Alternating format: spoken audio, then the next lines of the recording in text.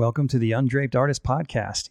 You should know that this episode was also recorded in video and can be watched on our website at theundrapedartist.com and also on YouTube at the Undraped Artist Podcast. Also, check out our show notes to learn more about today's guest. I hope you enjoy the show.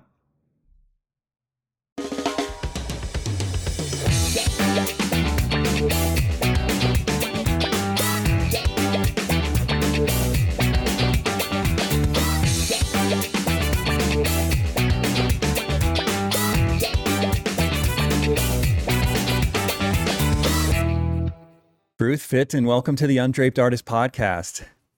Hello, thank you for having me. I'm honored to be here. Yeah, it's my pleasure. So I've been following you for a long time on Instagram. Absolutely love your work. You're an exceptional painter.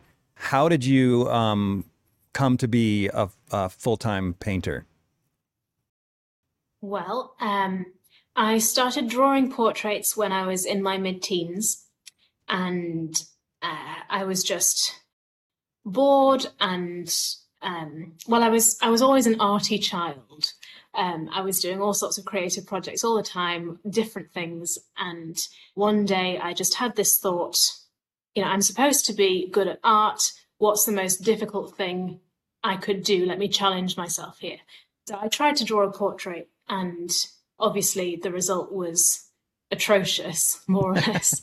And so being quite a competitive sort of person with myself, I decided that wasn't good enough, and I started practicing. So I was drawing faces from movie posters and just images I found online for the rest of my teen years and all the way through an unrelated university degree. What do you mean unrelated? What were you majoring in? Music, classical music. So you're a musician too? I am, yes. Wow. I'm envious of people like you that can do music and art. That's amazing. Okay. So go ahead with your story. Sorry to cut you off, but I felt like that was relevant. Well, the full story is that while I was at uni, a couple of different shows happened that actually needed a portrait to be painted for that show, which is bizarre. So the first one was a Bernstein musical, not a very well-known one, but one of the characters is painting the portrait of one of the other characters because they're all kind of bohemian people. And so the director of this show said to the students, is there anyone that can make us something that looks anything like a half-finished portrait of this girl? And so I said, well, yeah, I could probably do that. And I'd never actually painted a portrait before, and it was in acrylics, and it looked kind of like a Disney princess, but it was a start. And then the following year, there was an opera that required a portrait of one of the characters because the portrait fell off the wall in the plot and it hit someone on the head, and just opera. The same people asked me if I would paint this one, and then the lead tenor's mother came to see the show and said, this painting is amazing. Can you do a painting of my son? Really? And so it got to the point where I'd done a handful of commissions for friends and friends' parents. And in the field of music, the only thing I actually wanted to do professionally was write film scores, which is really shooting for the moon. So being a portrait painter actually was my most viable career option at the end of my music degree, which is an odd place to be in. Yeah. So it just sort of fell in your lap. I mean, that's crazy to me because so many people, like myself included, their parents tell them, don't be an artist because you'll absolutely starve to death. You'll be poor. You'll have a miserable life. And you weren't trying to be an artist. Mm-hmm. And it just fell in your lap and became the, as you put it, the most, well, maybe you didn't quite say this, but well, yeah, you did, the most viable option financially. Yeah. Crazy. So my parents were great as well. They refused to let me get a part-time job. They said, you stay at home until you can afford anything else, and you just paint and you work out how to do this. And you are not getting a part-time job because if you do that, you will never become a full-time painter. Oh. And it was, they were wonderful. So Yeah, very much So so. what training did you have though? I mean, did you just teach yourself how to do this? Um, More or less. So, Really? um, obviously, I've read some books and I've watched some video tutorials and I've taken a couple of workshops. Um, Joining Instagram was an eye opener for me in terms of the amount of content that's out there.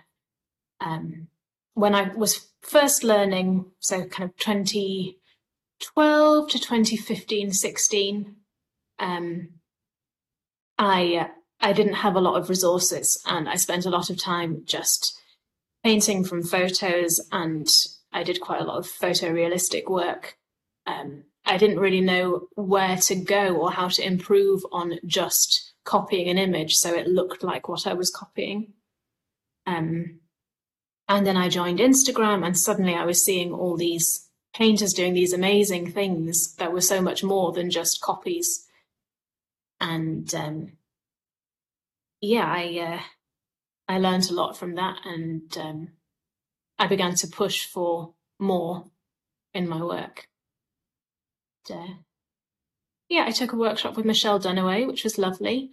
It was 4.5 years ago, Mm-hmm. and I've taken some online courses with Michael Klein and Joseph Todorovich, and yeah, various webinars here and there. Josh LaRock, I downloaded his classical portrait tutorial, the really long one, Mm-hmm. a few years ago, and that really helped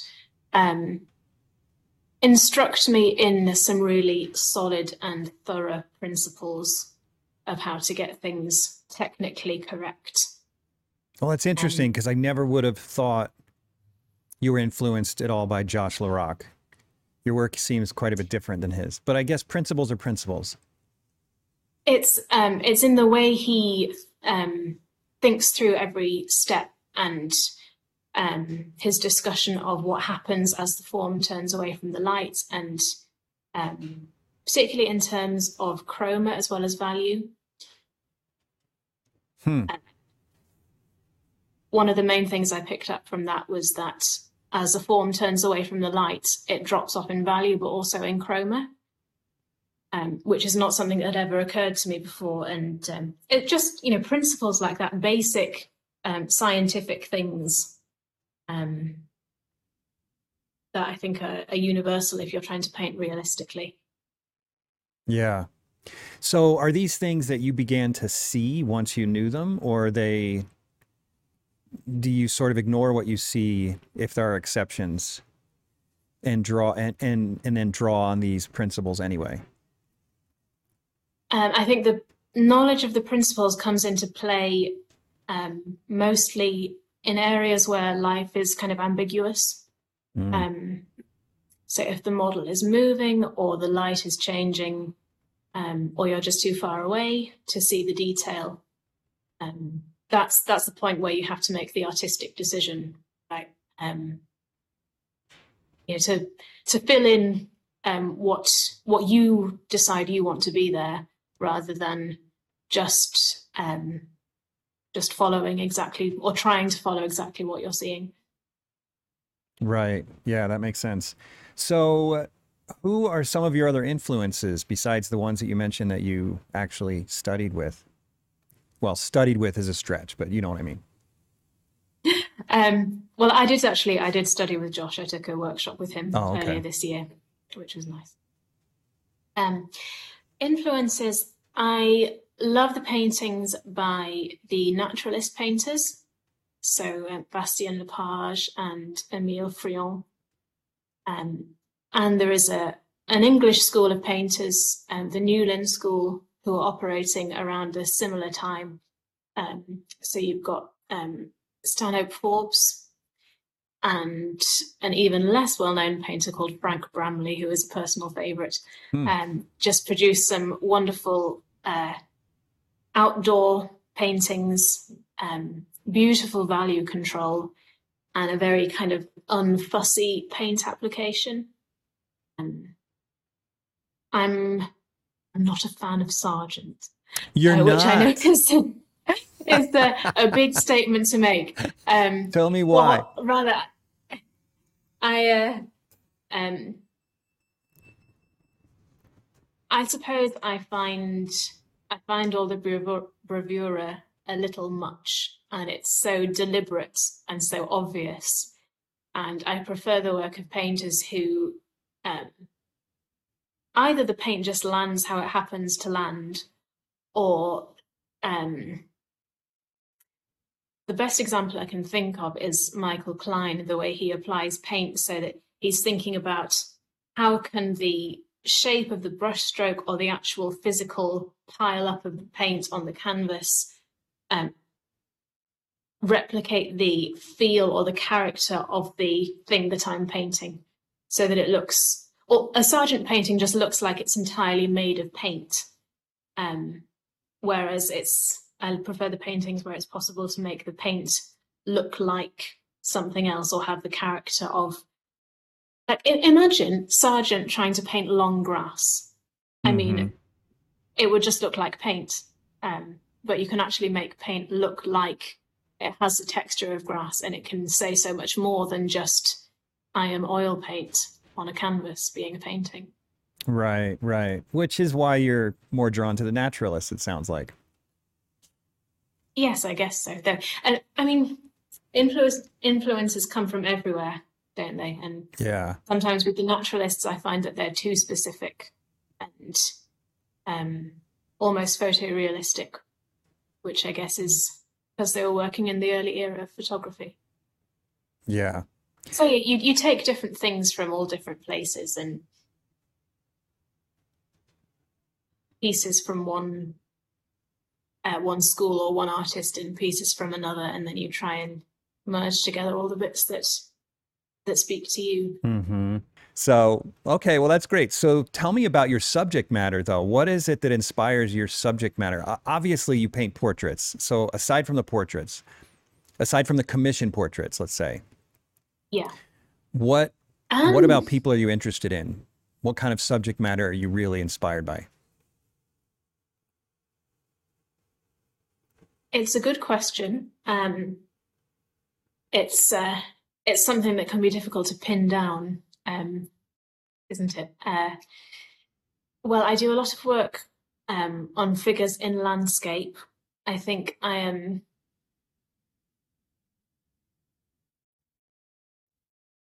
personally am very drawn to the outdoors, and there is a particular bit of countryside near where I live, which is very wild, and you have these huge rocks and very barren moorland and heather, which just goes for miles and miles. And in late summer, it's just purple for miles with all the heather in bloom.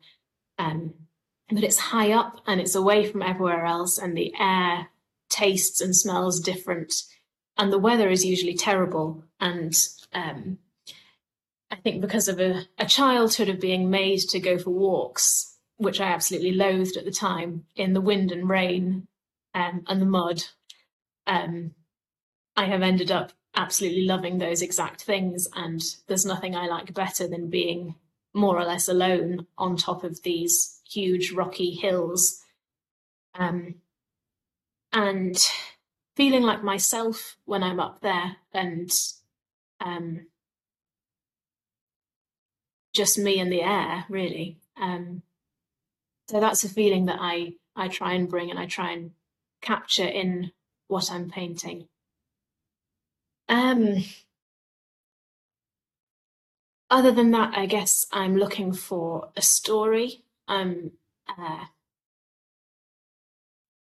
I'm looking for something that speaks beyond just this is a portrait of a person, or um, specifically, I'm looking for something which doesn't just say this is a portrait of an attractive young woman, because obviously a huge percentage of art history and contemporary art is is based around that theme, and well, it's something which it really grates with me, and I'm sure it does with a lot of people. But Um, I, yeah, I'm seeking to say something different. Um, so you'll probably know the painting I did last year, which is of a much older woman. I was really excited about that, to find a model with a face that just said paint me. And Mm-hmm. yeah, I really enjoyed that painting. It's on my studio wall now, that's why I'm looking over there. Oh, is it? So you have it in your possession still? I do. It does have a destination. I don't think it's This been one here? announced yet. Yes, Yeah, it's beautiful. thank you. So it won an honorable mention with the Art Renewal Centre. Oh, Very nice. congratulations. Thank you. So, yeah, I'd like to talk a little bit more about that because I'm with you 100%. While there are artists that I admire that paint beautiful women. I don't gravitate toward that either. Um, but you're not painting unattractive models. So, No. like, there's got to be more to it than just avoiding attractive people. That is that is motivating your choice of models, right? So, can you Yeah, dig a little deeper into that? What it is you're trying to avoid and what you're trying to gain? yeah. Um, I suppose I am trying to avoid, it's not a question of avoiding depicting an attractive young woman at all.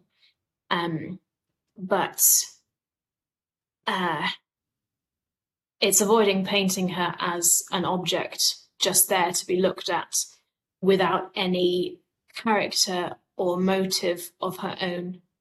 Um, I mean, as you say, there are many very, very talented, very wonderful painters out there who will still just paint a lady in profile or whatever on a beautiful scene, and it's titled Serenity or something, as if there is absolutely nothing more to this woman than the shape of her profile. And um, she doesn't have,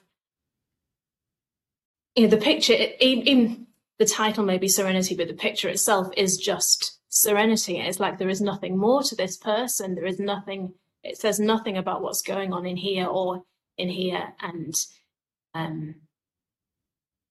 yeah, I guess it's just fighting against the perception of a woman as nothing more than her appearance, which sounds very cliche when you put it like that, but I honestly hope I never paint a painting which is just the appearance of a woman for the sake of the appearance of a woman. Another question I have though is you talked about a story and suggested that you're interested in some sort of a narrative in your work. And yet much of your work is a portrait, right? It's a figure in a landscape or a figure in some sort of environment, but there's not a blatant narrative in much of your work. So Yeah. I'm particularly interested in this because I think we're on the same page. I'm after the same thing, and I'm interested in knowing what are some things that you've learned, how you've come to resolve this issue of making a portrait more than just a portrait. Yeah. Do you have any thoughts on that? Well, it's something I'm still working on, and I've actually set aside a few months at the moment to work on that specifically. Last year was a very commission-heavy year for me, which was wonderful. It's wonderful to earn money, particularly in the current climate. But yes, it's not something I would say I have solved, and it's very much something I'm trying to explore all the time.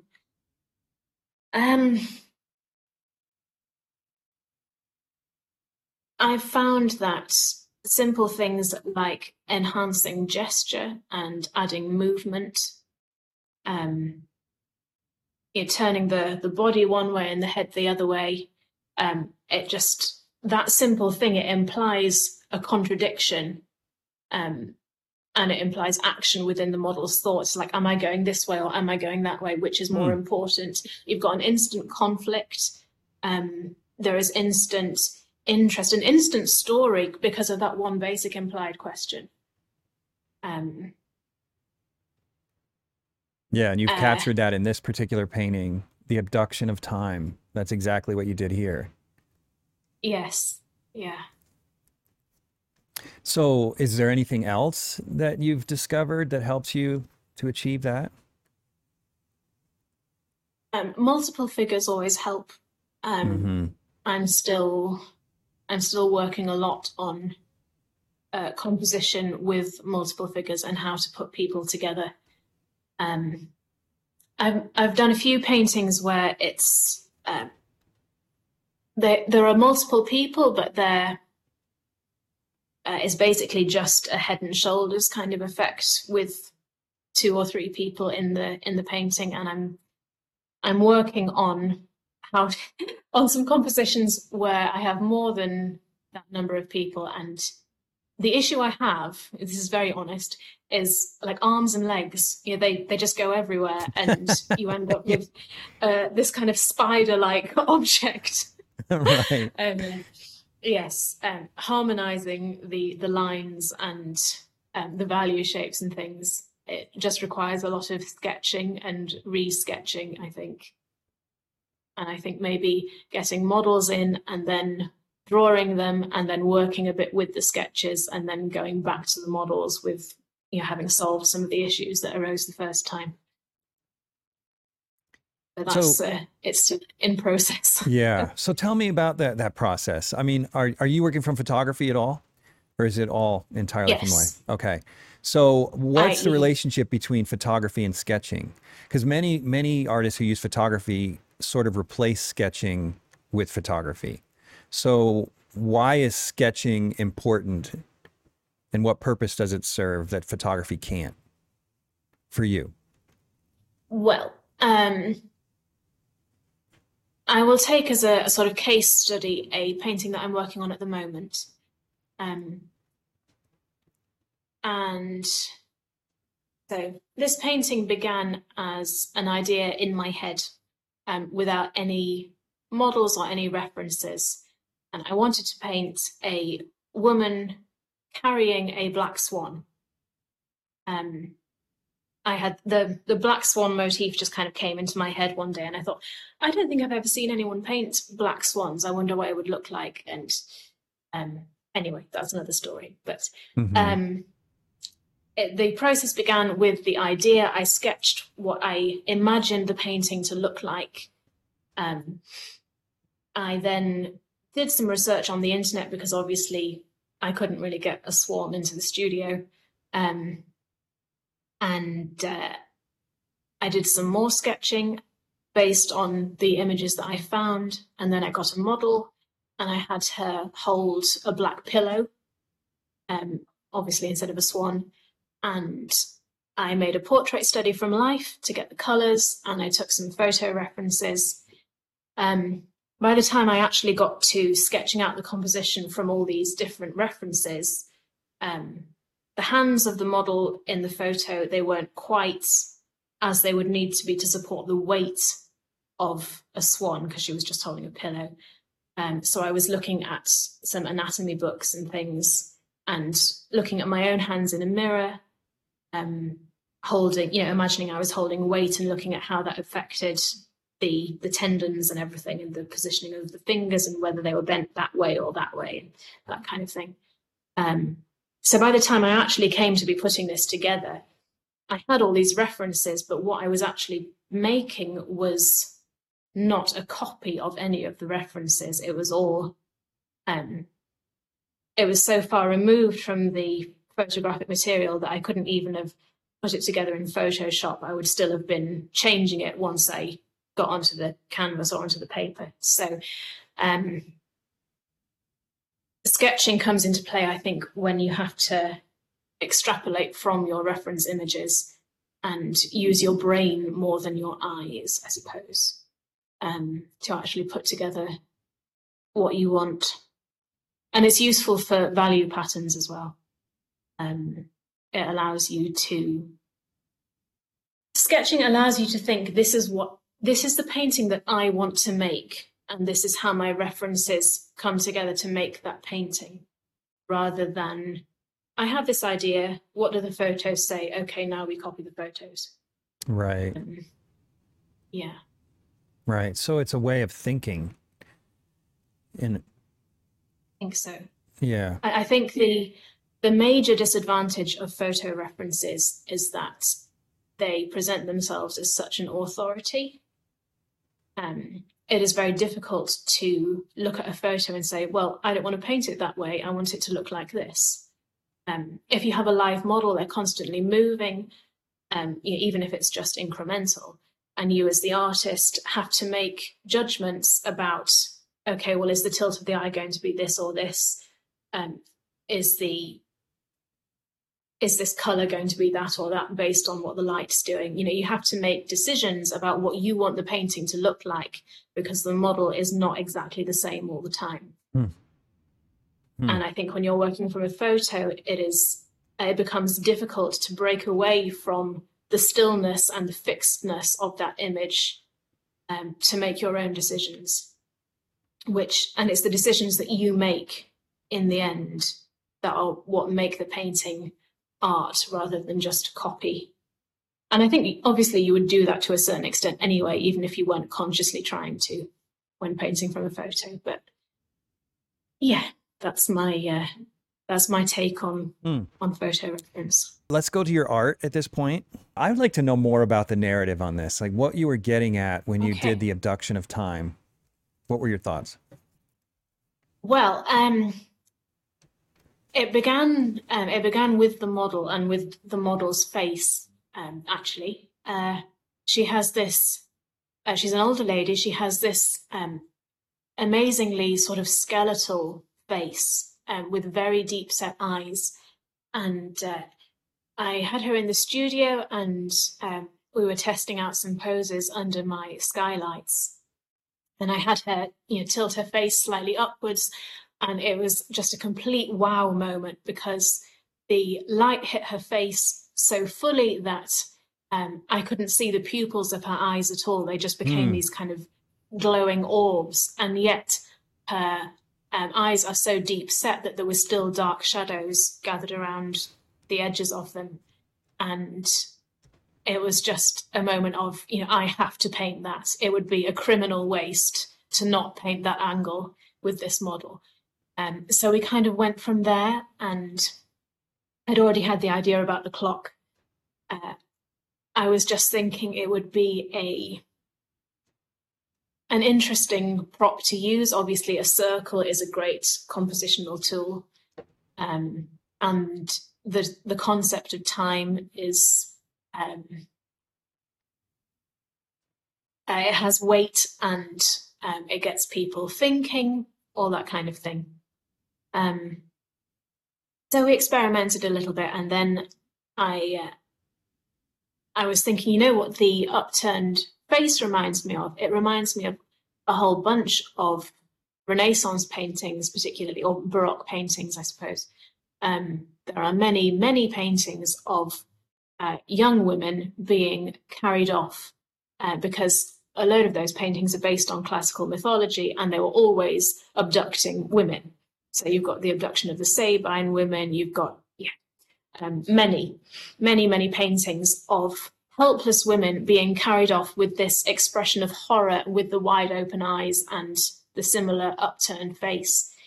And that gave me the idea of referencing that in the title of the painting, and overturning it so that the character in the painting was not a young, helpless woman, but an older, experienced woman who is taking charge of the narrative.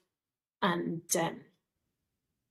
it became the abduction of time, because obviously we had the clock right there with us. And I've had lots of people respond to it saying, basically it's about old age and it's about death, isn't it? That wasn't really what I was thinking of. I was thinking more of changing history, I suppose. Okay. Oh, I could see both. I could see both perspectives. Yeah. It didn't occur to me, the whole death idea, though. It's not really something I'm thinking about at the moment. Yeah. So on this painting, you, if I remember right, you had some details of the face on Instagram. Is that right? So yes. I'm sure okay. Here we go. Right here. And I remember seeing this, and just being blown away. I mean, you're right. These eyes must have been so much fun to paint. Mm. But here's what I want to ask you about from a technical standpoint. You Okay. do something I've seen many artists do that I don't do, and I wanted you to comment on that and maybe talk about why, or even if you're doing it intentionally. I assume you are. No one as good as you is doing these things on accident. But you, what it seems in many of your paintings, not all, but in many of your paintings, you seem to sort of ride in the middle of the value scale. Like you're not really pushing too hard on the darks or the lights, and sort of sitting like, I don't know, 20%, 15% gray to 85% gray. Am I, is that, am I wrong about that? Or is that something you're doing intentionally? Or can you talk about that? Um, yeah, I think my thinking with that is that both with value and with chroma, I want to reserve my strongest notes and use them where they are needed rather than everywhere.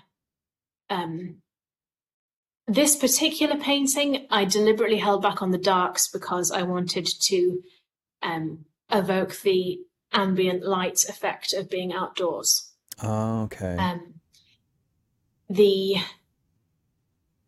cloak came out a bit grayer than I was anticipating. I have since learned how to do that better, which is great for future paintings. But yes, yeah. So I was holding off on the darks because I wanted to get a feeling of light all around. And I don't know if there's a close up of the clock anywhere on there, but I did this fun thing with the clock where I completely lost some of the spokes against the lightness of the sky. And Yeah, I back had a lot here. of fun doing that. Yeah. Mm-hmm. I spent a lot of time thinking about the light effect and trying, obviously the model was in the studio, so I was trying to imagine how it would look if she were against a bright sky. And then you can see just to the left of her head, there's one really bright, it's a very high chroma, high value yellow note. Are you talking about right through And here? yeah, just a little to the left of there. I'm pointing at my screen. Obviously, you can't see what I'm pointing at. Yes, that's the one. Yeah. Yeah, I am. The idea with this piece was I wanted to build up the sky in layers that gradually got brighter and brighter, and this was taking a while because obviously I had to wait for each layer to dry, and then each time I added a layer, it was like, wow, the figure's really popping forward now. And then I would add another layer in it. I was like, oh, it was actually not that bright before. So one day I thought, well, how bright is this actually going to go? How long is it going to take me to get there? And I just put on this big impasto, pure white with just a touch of cadmium yellow. And I thought, oh, okay, we've actually got a few steps to go up the value scale still. And then I stepped back and I realized that that single note would probably have much more dramatic effect than if I were to raise the value of the whole area. So I left it and I stopped raising the value of the surrounding sky. Wow. So I don't know if that answers your question. I think it does, yeah. I want to look at a few more though. Maybe you could comment on a couple more where you sort of reduce the value range. And I've noticed this about your work many times as you've posted on Instagram. That's the same detail. Let's look at that real quick though. But yeah, I mean, you have no darks in those eyes at all, but it all comes together. And in the mouth, the nostrils are probably 20% lighter than they not should be, but would be in nature. But it's an incredibly beautiful solution. So yeah, that's really, I appreciate that answer. But then on some others, let's see if we can find some other examples. Because some you do get into some pretty darks. So it's not like you've got a formula going here. Right? And so this one, I assume it's because you're not trying to create that feeling of ambient light.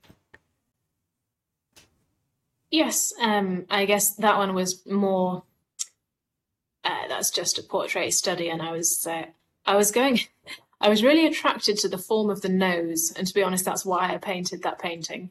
Um, that's Just the to only paint her thing I was nose. really going for with that study. Yes, just to paint her nose. Um, Well, if you had just painted her nose and that's it, it would have done much better on Instagram. Probably, yes. People love that stuff. I don't understand it. Yeah. Okay, so let's see. Yeah, maybe it's not as common as I imagined, but you definitely do it on occasion.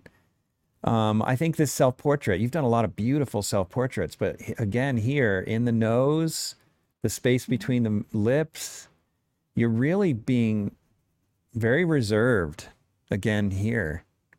So is that another situation? So here you're not necessarily outside. This is assumed by window light, correct? Yes. Mhm. So in this case, does it go back to what you said previously where it's just that you're trying to reserve those punches of value and chroma and it's so that you're not overusing them? Well, I I can't actually remember because this was painted a while ago, though I do remember this was painted from life, and as you guess, it's by window light. Um, the window was the only source of light in the room, and I was basically painting in the dark. Mm-hmm. There was no light falling on the canvas, so um, Oh, so you may have that's missed the probably why values. it's all. It's probably why it's all quite high key, to be honest, because the actual canvas was in the dark. I love how honest you are. It's great. But it works. It works. But do you ever Thank you. Well, find I figured if the entire canvas is in the dark, as long as I paint it in a way that looks correct, it will all harmonize with itself, right? right? Yeah, that's good. But So, I kind of yeah. wonder throughout history because if how many incredible discoveries in painting are made by accident. I mean, do you ever have Mm-hmm. situations where you might do something like this and you paint something, let's say, it probably didn't happen in this case, or you would have already told me, but where, you might paint something in the dark and then you pull it out and it's high key and you go, wait, I really like the look of these high key paintings. So next time you paint a painting in the light, you make it high key intentionally because you liked the way it happened when it happened on accident. I mean, have you ever had Absolutely. discoveries like that where accidents have changed the way you paint? I think one of uh, the accident that made its way into the rest of my work was actually a brush accident in terms of I bought some of their really cheap hog brushes, like the ones that are, I think they're 99 cents. The rosemary And ones? yeah, I discovered that I love the way that brush range paints, and I love the texture that they apply the paint with, and I've been using them ever since. And Really? yeah, they recently put some in a brush set for me, and I think I'm the only person that has a brush set with the 99-cent hog bristle brushes in it. Really? Do you just like how kind of rough and ragged they are, or aren't they? I've never used them. Um, they um they're kind of they're if you imagine a master's choice brush, Mm-hmm. but with just a little bit firmer, so you can actually scoop up more paint to apply it. Mm-hmm. Because the master's choice ones, they're so soft, they just they flop. Um, that's what they're like, I'm gonna have to give and that a shot. Hmm. yeah. We'll be right back after this short testimonial by one of my online mentorship students. If you're interested in learning more about how you could study with me, either online or in person, check out heinatelier.com. That's HeinAtelier.com. I've been doing Jeff's online mentorship program for about a year now, and it is awesome. Everything is online, super streamlined. If you can be there, you have the ability to talk to him once a week and he can review your work and help you. If you can't be there, it's pre-recorded. You can go back and even re-watch things if you missed something during class or couldn't be there.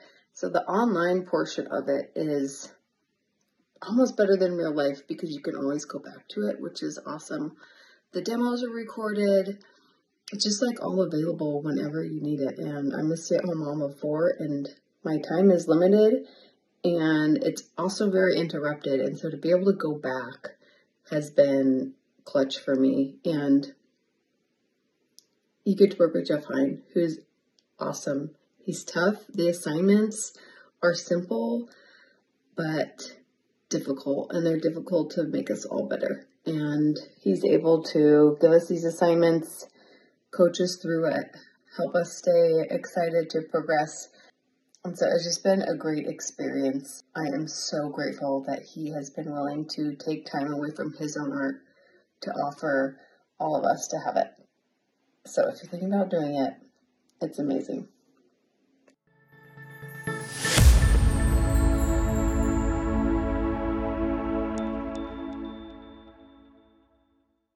Welcome back to the show. Another thing I wanted to talk to you about that is different than what I do, and this is part of the reason I love to interview people like you, because I don't care about what I do. I want to know what other people are doing, because they're doing such incredible things, and it's so much more interesting than my solution, to me, because my solution is like, Yes, I it's guess, like looking in the yeah. mirror, it's like, yeah, that's the thing I see every time I paint. So another thing I've noticed about you is it's similar to your reserving or being conservative with value and chroma, but you're also with detail. So like in this one, it is a video, so we'll have to wait for it to come back, but you put very little information in certain areas, like in the eyes. The eyes might be, let's try another image. The eyes might be nothing more than a few strokes sometimes, not always, but sometimes. Or let's look at these lips. Oh, it's a video again. Enough with the video. Well, it's a good example, actually. It is a because good that eye example, has though, but almost no information in look at it. those lips. There's like nothing there. It's so simple. And that nose, all the edges are soft. Okay, this is an ideal example. And that eye, oh my gosh, I love this one. I'm so glad I clicked on it. So tell me about that. How did you get to that place where the solution was to almost blur out the details completely? I mean, there's so little information in that eye. Tell me about your thought process there. Well, I guess I've seen so many paintings where similar to that, I guess there is very, very little information there, and it's really exciting because there's so little information, and yet you can tell exactly what it is. And I guess part of my thinking is that is something that I really like, and so I'm basically always going to be looking for information that I can leave out, and that is part of my thinking when I paint in general. Right. So, I mean, sometimes I think I'm looking for more than what I personally experience. But the answer, I guess, is probably often that. I've seen it before. I like it, therefore I do it. And I guess there's nothing wrong with that. But it really does work. It's amazing how it comes together when there's so little information. I mean, that's a few strokes in the eye. Yes, let me tell you, it looks like the eye is just a few strokes. Yeah, I was actually to going get to point that kind that of out. Effect. It often takes, I think, much longer than if I were to just paint it the way I saw it, with the detail in the tear duct. And yeah, eyes particularly, because there are so many lines. There's the line of the eyelashes and the line of the upper eyelid. I don't like lines, so I will do anything in my power to get rid of them. And it can take a while. And sometimes you paint it and then you come back in the next pass and you paint it out, and you spend, twice as long removing the detail that you didn't really want in there. Yeah. In fact, as soon as I said that, I thought that's the wrong word. What I should be saying is a few shapes, a few values. But it's clear that you're making a very conscious effort to simplify. And you mentioned Sargent's not your main artist, your go-to artist, but that's something that I often hear that people say about Sargent, is that he just did things in one shot. And I'm just not buying it. When I look at a Sargent, I'm seeing glazes, I'm seeing sanding down, repainting. I'm seeing all kinds of effort to make it look simple. I think it depends on the stage of his career, doesn't it? And on whether it was a painting he cared about or just a commission that he did in an afternoon. Well, of course, that's true. Yeah. An alla prima painting, it's not going to be that way.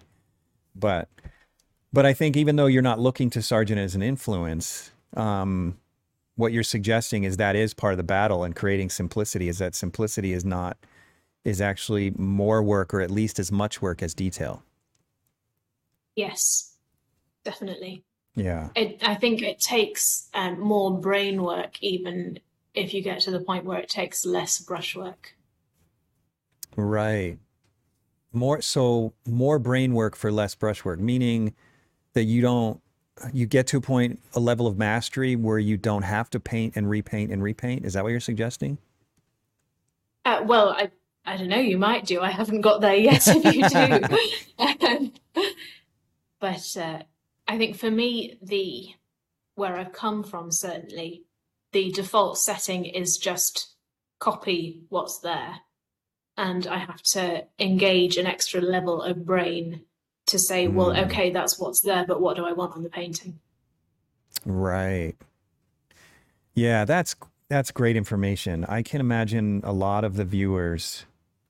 Well, let me put it this way. I shouldn't speak for the viewers, but if I had heard you say that 15 years ago, it would have saved a ton of time in my learning. And I mean, I'm learning from you right now after 20 years of painting, but because I remember thinking when I was in art school that to make it look simple, you have to be able to have this masterful stroke and just get it down the first time and never touch it.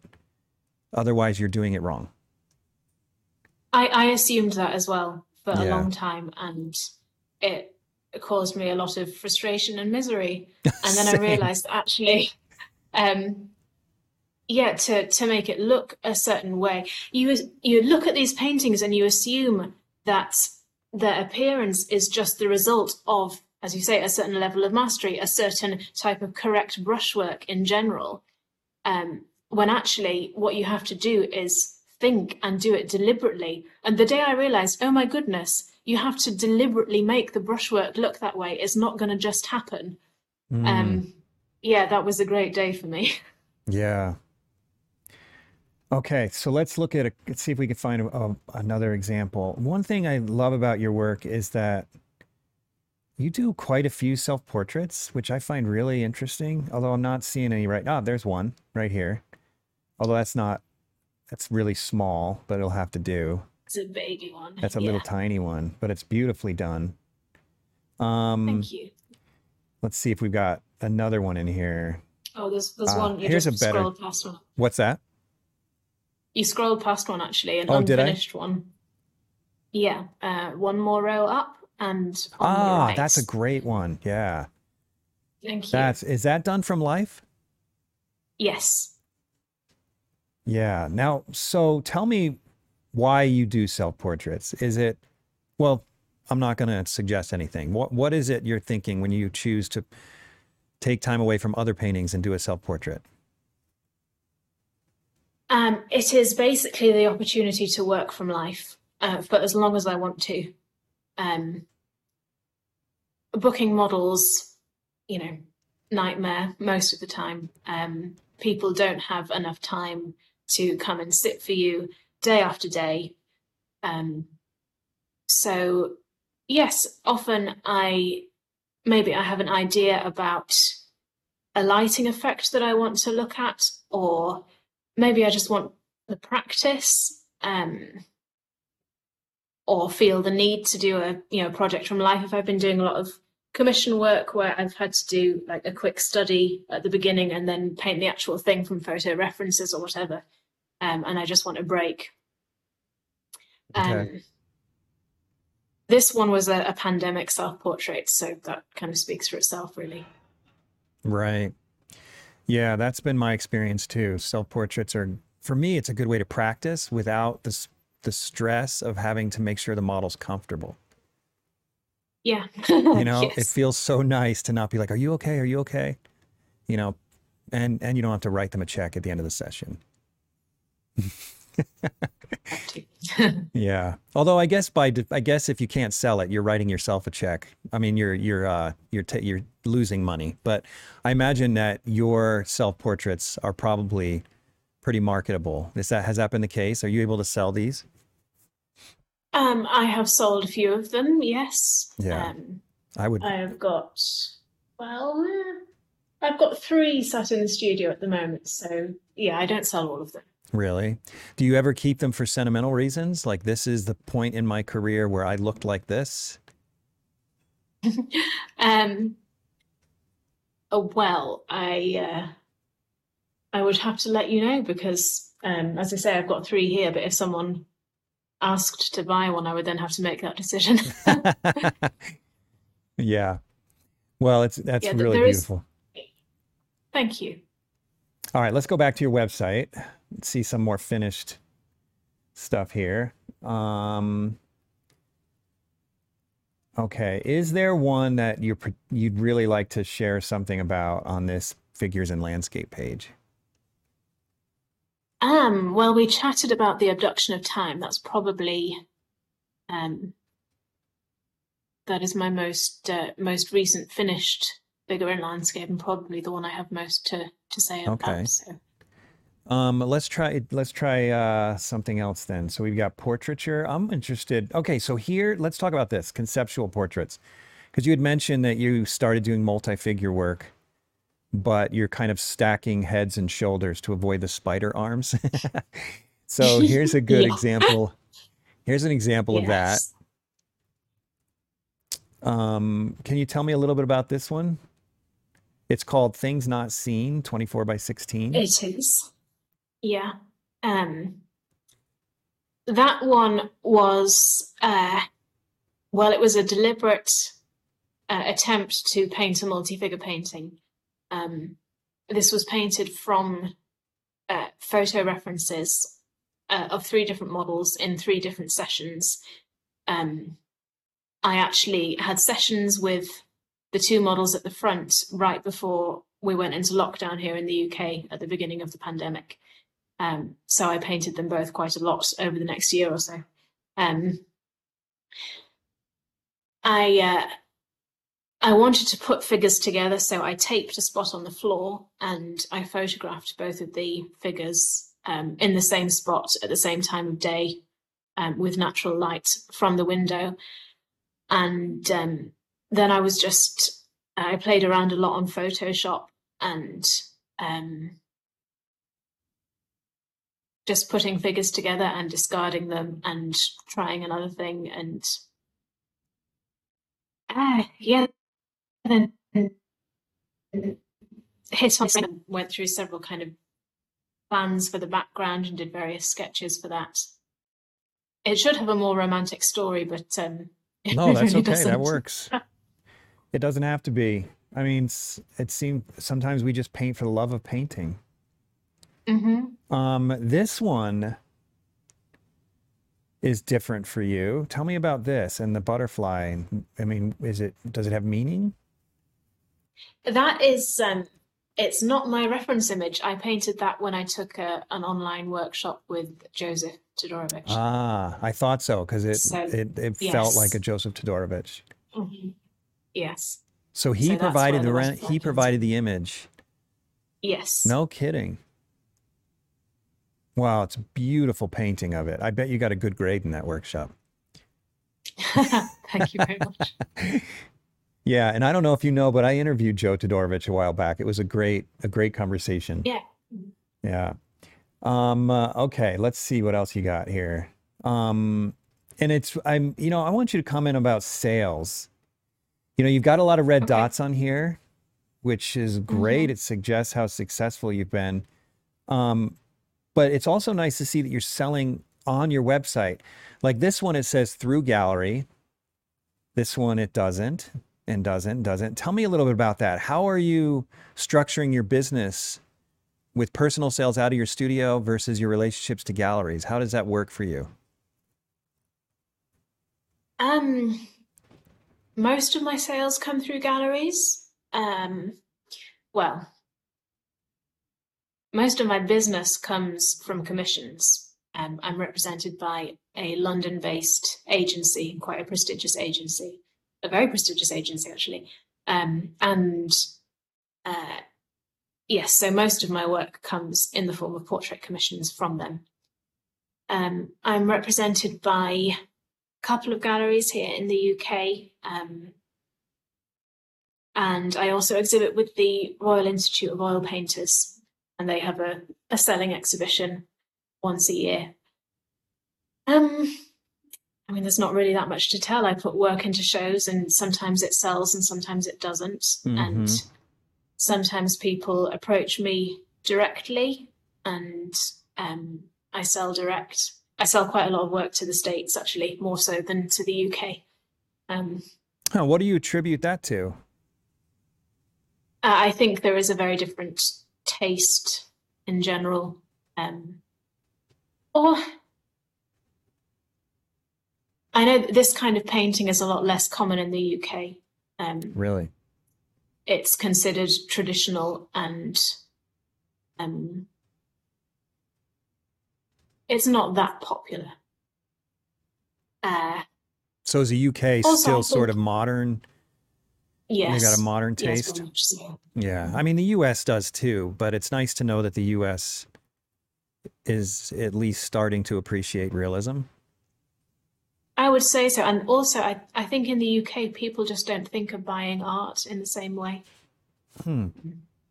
That is so strange being an American, different. because like I haven't been to the UK yet, and I really want to come, but I know my brother went there, and I of course know many people have been there, and obviously we've all seen pictures. But you guys have I mean, your country is dripping with beauty and culture and architecture and art. And it just, in ours, everything we build is made out of plastic and particle board and cardboard, and it's just garbage, you know? And so, I mean, there's obviously exceptions. There's lots of great craftsmen here, but as far as like the architecture, unless you're a billionaire, and sometimes even in those cases, it's still garbage. It's surprising to me that a country that's dripping with culture would be uninterested in buying art,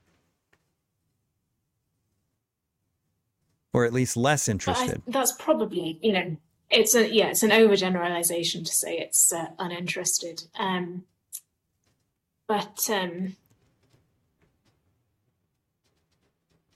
I mean, I don't really know why it is. I think there is a lot of people are told that fine art and culture, such as classical music culture, everyone thinks it's elitist, and it's only for people with lots of money, or it's only for old people, and it's just not encouraged. Really? The painting in the middle row there on the far right of the two ladies with the purple wrap. Yes. I entered this painting. This is a little story now. I entered this painting for a local art show. My city where I live, Leeds, it was supposed to be in 2023 the European Capital of Culture. It bid for this, and it was successful several years ago. But with Brexit, obviously the UK no longer part of the European Union, Leeds was no longer able to be European Capital of Culture, but it's still calling itself Leeds City of Culture 2023 because a lot of the work had already begun before it was cancelled. So Leeds Art Gallery, which is a big museum, has a lovely Waterhouse and an Arthur Hacker, which is amazing. They are holding an exhibition of contemporary Leeds artists, supposed to be showcasing the diversity and all the wonderfulness of the art scene in Leeds. This is my hometown. And so I entered this painting for the open call, and it was rejected. I love watching, for those who aren't watching this, it was really interesting as you were talking about this to watch this subtle change in the expression of your face as you were getting to that statement. I saw this subtle smile starting to form because I knew where you were going with this, where you were I could sense the thoughts of how ridiculous the outcome was going to be. So tell me more. Go ahead. Sorry to cut you off. Well, I was amused. this show was billed as showcasing the diversity of the art scene. So I assumed they would want a lot of contemporary stuff, but I think they're going for installations and that kind of thing. But if you say you want diversity, then surely that implies reaching to either end of the spectrum. Yeah. So yes, that is the state of the art scene in my hometown, that this painting Foresight, which it's been to Barcelona and back, it was shortlisted for Figurativas a couple of years ago. It's a finalist with the Art Renewal Centre this year, and it is not required or wanted by Leeds Art Gallery for their Leeds Artists Show, celebration of Leeds culture. Unbelievable. So just a little, no comment from me to illustrate that, but a little illustration of what the art scene is like over here. But the expression on your face was all the comment that I needed. So I appreciated that. Oh, that was a riot. So I had a similar experience when I was in college. I applied for a grant from the city. And at the time, I didn't even know you could make money selling art, but I heard that there was this grant. And I was doing some pretty strong realism at that point. And even today, I can say that I'm still proud of what I was doing then. So it was decent work. It wasn't bad. And anyway, I applied for it and I lost to a person who wrote words on light bulbs and projected them on a white wall. That's who I lost it to. They gave that person, I don't know, $5,000 for writing words on the end of a light bulb and projecting it onto a wall. And I was like, what were they writing the words with? Was it like I don't know, just like a Sharpie? diamond glitter like a Sharpie? pen? Yeah, something What like did that. they need $5,000 for? I don't know. But that was tax money. I mean, that's all that came out of a taxpayer's pockets. So it's crazy. Yeah. So you're not alone, but it's nice though that America, I mean, that people like us can make a living now. In this, I mean, I think of people like Max Ginsberg and Burton Silverman, and many others who had to sort of pave the way back in the 60s, 70s, and 80s when we were completely laughed at. You know, realism was just so much less significant than it is today. But as you put it, in places like that gallery, it's still seen as not diverse. Yeah. Yeah. Yeah, I should point out that in this large museum, beautiful old museum, where I mentioned they have a Waterhouse and an Arthur Hackett and a Frederick Lord Leighton and all that kind of thing. All those paintings are crammed into one small room, and the rest of the gallery is given over to contemporary work and installations. Are you serious? No. It's incredible. It's incredible. The Waterhouse, by the way, Leighton is and one the of my Hackett favorite are one on painters. top of the other. They're just like squashed in a corner. Oh, man. So what do you think of Waterhouse? I prefer some of his works to others. Okay. A lot of his figures I find are quite kind of flat. I forget the names of the different paintings, and yet the Lady of Shalott is very three-dimensional and yes. Are it's you odd. speaking from seeing these in person? Because I've only seen a few in person. So when you say they're flat, are you observing this from a painting in person? I'm just curious No, because not the ones I'm referring to, actually. Okay, because I don't know. I'm just asking you because I'm genuinely curious because all the ones I've seen in person, I've only seen, and don't ask me the names because I can't remember my own kids' names half the time. But all the ones I've seen in person, I didn't get that same impression. But he's always been one of my favorite painters. And the reason why is not only because he's just an incredible draftsman for one, and painter, but his narratives are so interesting. The way he composes multiple figure paintings, puts figures together and composes the scene, that is so hard to do. And I probably will die not having figured it out. And I feel like he was really good at that. So that's why I was curious. I wonder what your thoughts were about it. There's one painting, it's the martyrdom of somebody, where it's completely foreshortened figure like this on the snow. Yes, And with all the yeah, it's pigeons and very, stuff. yes, I think so. Yeah, Yeah, it's that just one's very, very clever. incredible. I've not seen it in life, but No, but he's it's, British, right? yes. So, I mean, are there, does Britain not have a bunch of water houses floating around, or are they spread all over the world at this point? I think they're pretty spread around. Hmm. We do have the Lady of Shalott, though last time I was in London, it was in Australia. Oh, Um, and yeah, we have a few kind of scattered around the museums. I think there's a few in Liverpool, which I need to go and see. hmm. Hmm. Okay, well, let's talk more about you instead of Waterhouse. Let's see what we got. I keep on pulling. I'm giving a plug to Rosemary Brushes on accident constantly because I keep flipping back to Simi on accident. Um, all right, so let's see here. I'm gonna pick out one of just some of my favorites if you don't mind. Well, I like this one. Sure. I like this one Oh, because it's thank you. I like multi-figure, that but it's too. you. Hmm. I love Yes. seeing artists in their work. So tell me about this one. Um, well, I was setting up, I wanted to make some multi-figure pictures. And this model in the foreground, she's one of my favorite models. She's the one with the nose that I wanted to paint. Um, Yeah, she is I beautiful. really love her face. But Yeah, it's she funny you're has this interested in her nose. wonderful Her whole nose. face is beautiful. It's funny that you're Yes. obsessed with her nose. Why her nose? I know She's she got has these gorgeous eyes, incredible, gorgeous mouth. huge green eyes, and I'm just her nose, that and her nose. That's funny. Um, anyway, yeah, I had her in the studio for some photos, and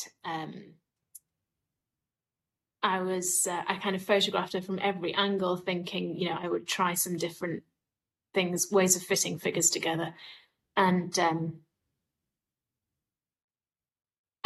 then I just had the thought to photograph myself also, because I know what kind of facial expressions I enjoy painting, and when it's just me and the camera, I have no insecurity or embarrassment about doing crazy dramatic things to use them for reference. So yeah, I took a bunch of photos of myself. Again, I was holding a black pillow because I knew the model had been wearing black, which would allow me to join the two together.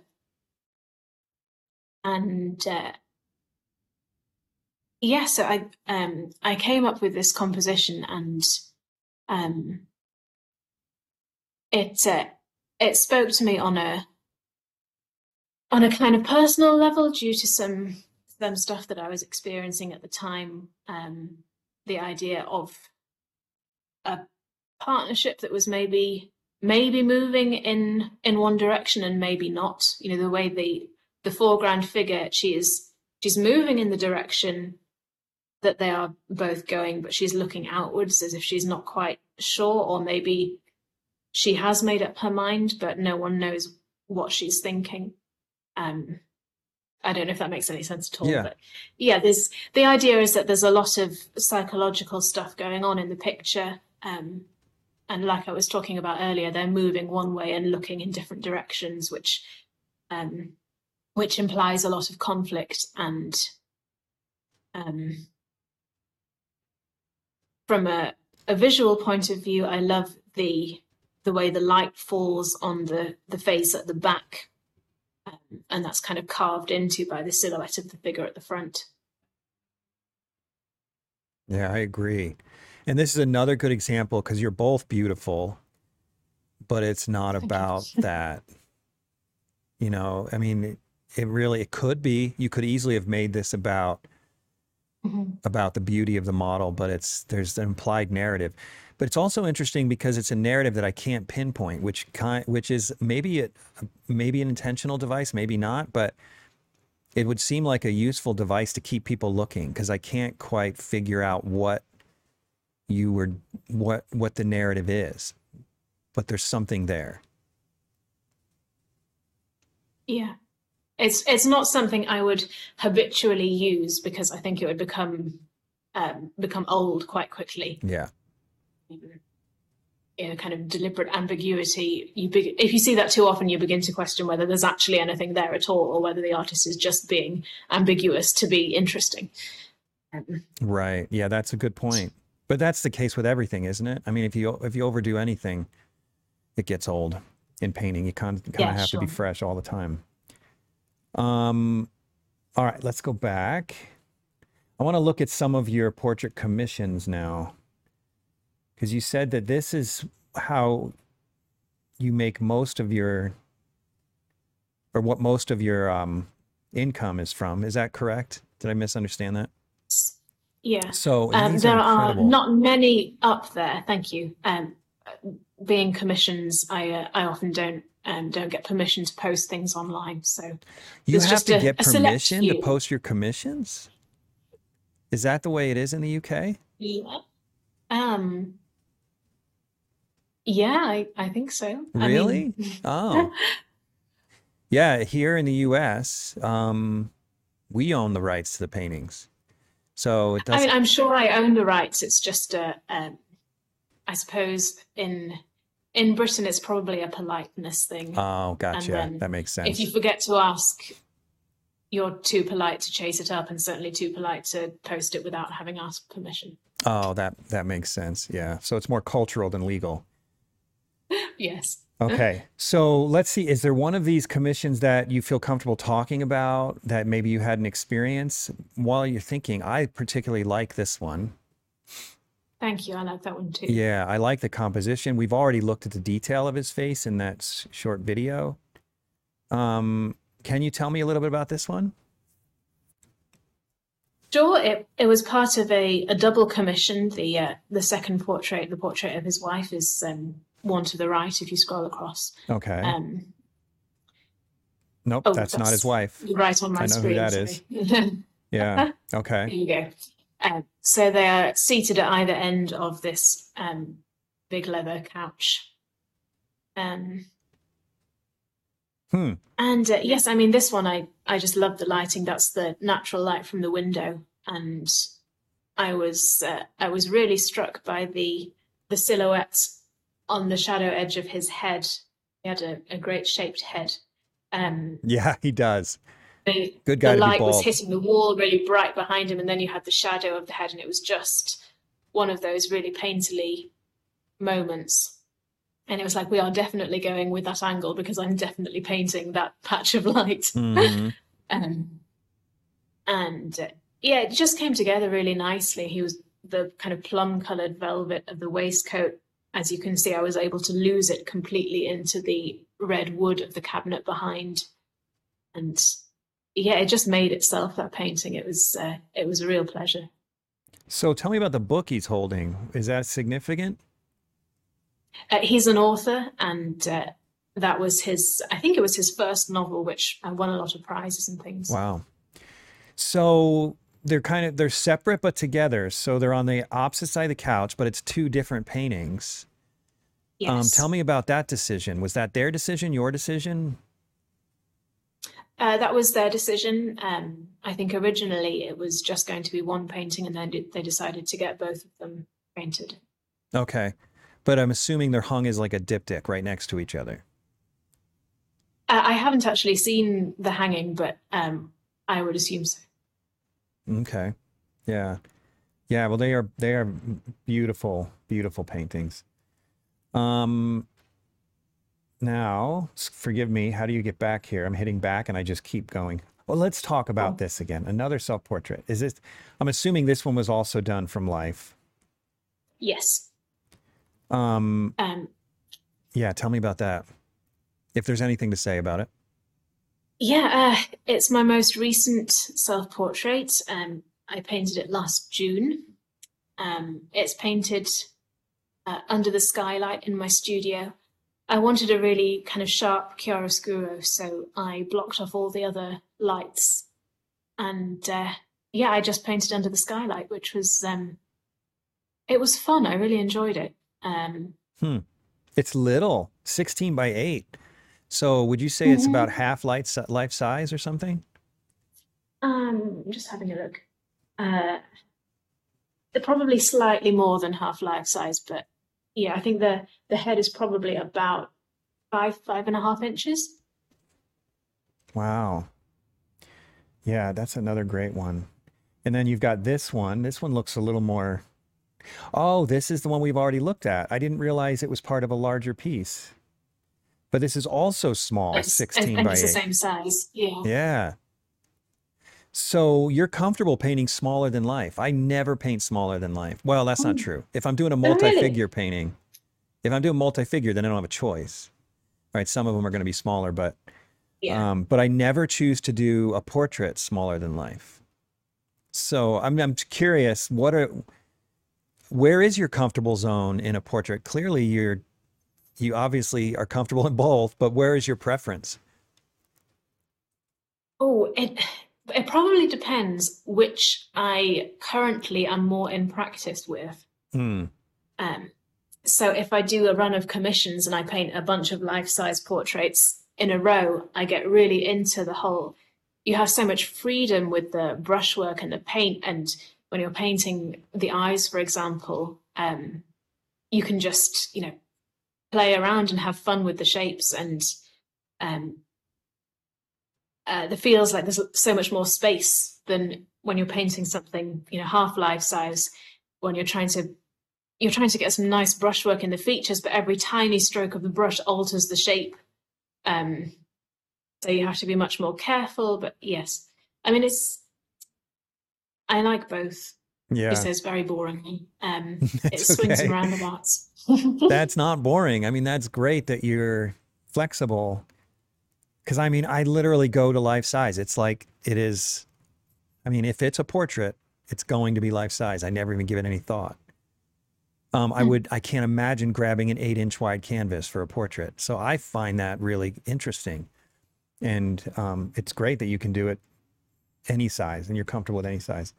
So this one is in your studio as well. It is, yes, it's still on the wall. So Yeah. how do you feel? Do you feel comfortable grabbing it and giving me a sense of scale, like holding it next to you?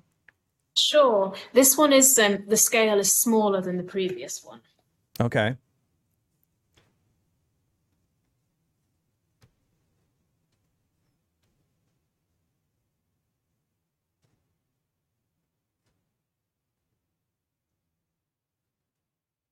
Okay, yeah. Oh, it's little. Look at that. No, that's definitely half life size at least. Yeah. Yeah. But it's a nice size. I like that. So I'm surprised I that's quite not in a like that. gallery. That seems like it would be a really marketable piece. Thank you. It has been in 2 shows, I think. I'm just looking on the back of it. Um, yeah, it was with the Royal Institute of Oil Painters, and then it was in another show with one of my regular galleries. Okay. Yeah, it's a Um, great piece. Okay, so let's look Thank at you. just maybe one or two more. This one's unbelievable. I mean, it's just a guy's head and shoulders, but it's so masterfully painted. Absolutely love it. I wish I could get closer to it. Oh, maybe I can. Let's see. You should be able to. Yes, you can. Oh, it gets a little Um, blurry, but it's helpful. I think there should be an option that gives you an option that says zoom, Yeah, there even if is. it's There is. not. Yeah. Okay. Yeah. Gorgeous. Well, this guy's got a really interesting face. He must have been fun to paint Yeah. with these. Yes. So, tell me about this. What kind of commission was this? Um, this was just another commission from a couple up here in Yorkshire. Okay. I painted this gentleman's wife the year before, and then they came back to me and said they wanted another painting. So he came and sat for me, and I spent a day with him and made a sketch and also took some photographs and then used both references to put together this painting. So when And you again, do that the was just sketch, it's probably separate. You're not actually painting yes. on the canvas. You're using the sketch as reference. That is the way I used to work. I do sometimes these days go straight onto the large canvas. You do? Okay. I'm still kind of figuring out which I am more comfortable with. And often I find it depends on the sitter, which unfortunately you don't know until you start painting them. Yeah. With commissioned clients, you have no idea whether they're going to be happy to sit still or whether they will want to talk or whether they're really uncomfortable sitting still. And obviously, if they're not great at sitting still, then it's more logical to work on a separate study where the drawing doesn't matter so much. But if it turns out they're a great sitter and you can get the likeness really easily, etc., then starting on the main canvas is fine. Right. So is his wife in this lineup? I don't believe so. No? I don't think so. So the reason I asked what kind it was is because it could have been an official portrait, for a college or university or something, or a politician, but it was a private one. Yes, yeah. So this one, tell me about this one. This piece I painted for the agency, the portrait agency, for them to hang in their gallery. So it's as a sample. Yeah. Okay. And do they still have it? I believe so. Okay. So you've got one that can't be sold. It has to be there indefinitely. Well, I guess if they sold it, I could just send them another one. Oh, okay. Okay. That's great. Well, this has been fun. I really appreciate this conversation. I have one last question for you, though. Sure. And I ask, if you've listened to my podcast, you probably know what I'm going to ask you. But what piece of advice would you give an aspiring young artist? What's a piece of advice that you wish you had when you were starting?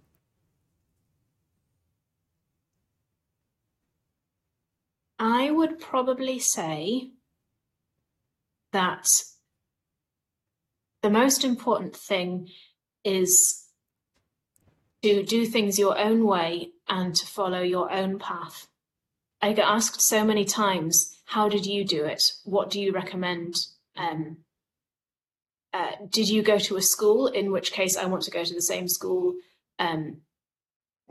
What galleries do you recommend approaching? How did you do it? People ask me all the time, what did you do? And the way I've done things has not been particularly orthodox, in the sense that I didn't go to a college, etc., etc. And I have found that my work has developed the way it has because I made that decision to do things in my own way. I'm not saying don't go to a college. If art school or atelier or whatever is right for you, then do it, but do it because it's right for you, not because that's what somebody else did. The whole point of life is that you have to live your own life. And if you're trying to ape somebody else, then you're never going to be living your best life or doing things that is going to be the way that produces your genuine art, which is your genuine self. That's great advice. I love it. I love it. And that's the wonderful thing about being a painter is there isn't just one path to getting there. If you want to be a doctor, you have to get a medical degree, but to be a painter, you just have to figure out how to get good at it. Yeah. Yeah. And that's going to be different for each person. And that's the beauty of art, because it should be different and it should be diverse. Yeah. Well, thank you so much, Ruth, for doing this. It has been a huge honor to talk to you. As I said before, I'm a big fan. You. I learned a ton getting to pick your brain today.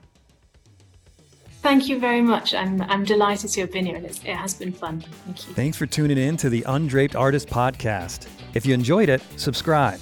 And if you could, leave a comment or review. That really helps the channel. Please share the show with your friends, and if you're feeling generous, consider a monthly donation at theundrapedartist.com. Thanks again for watching. We'll see you next week.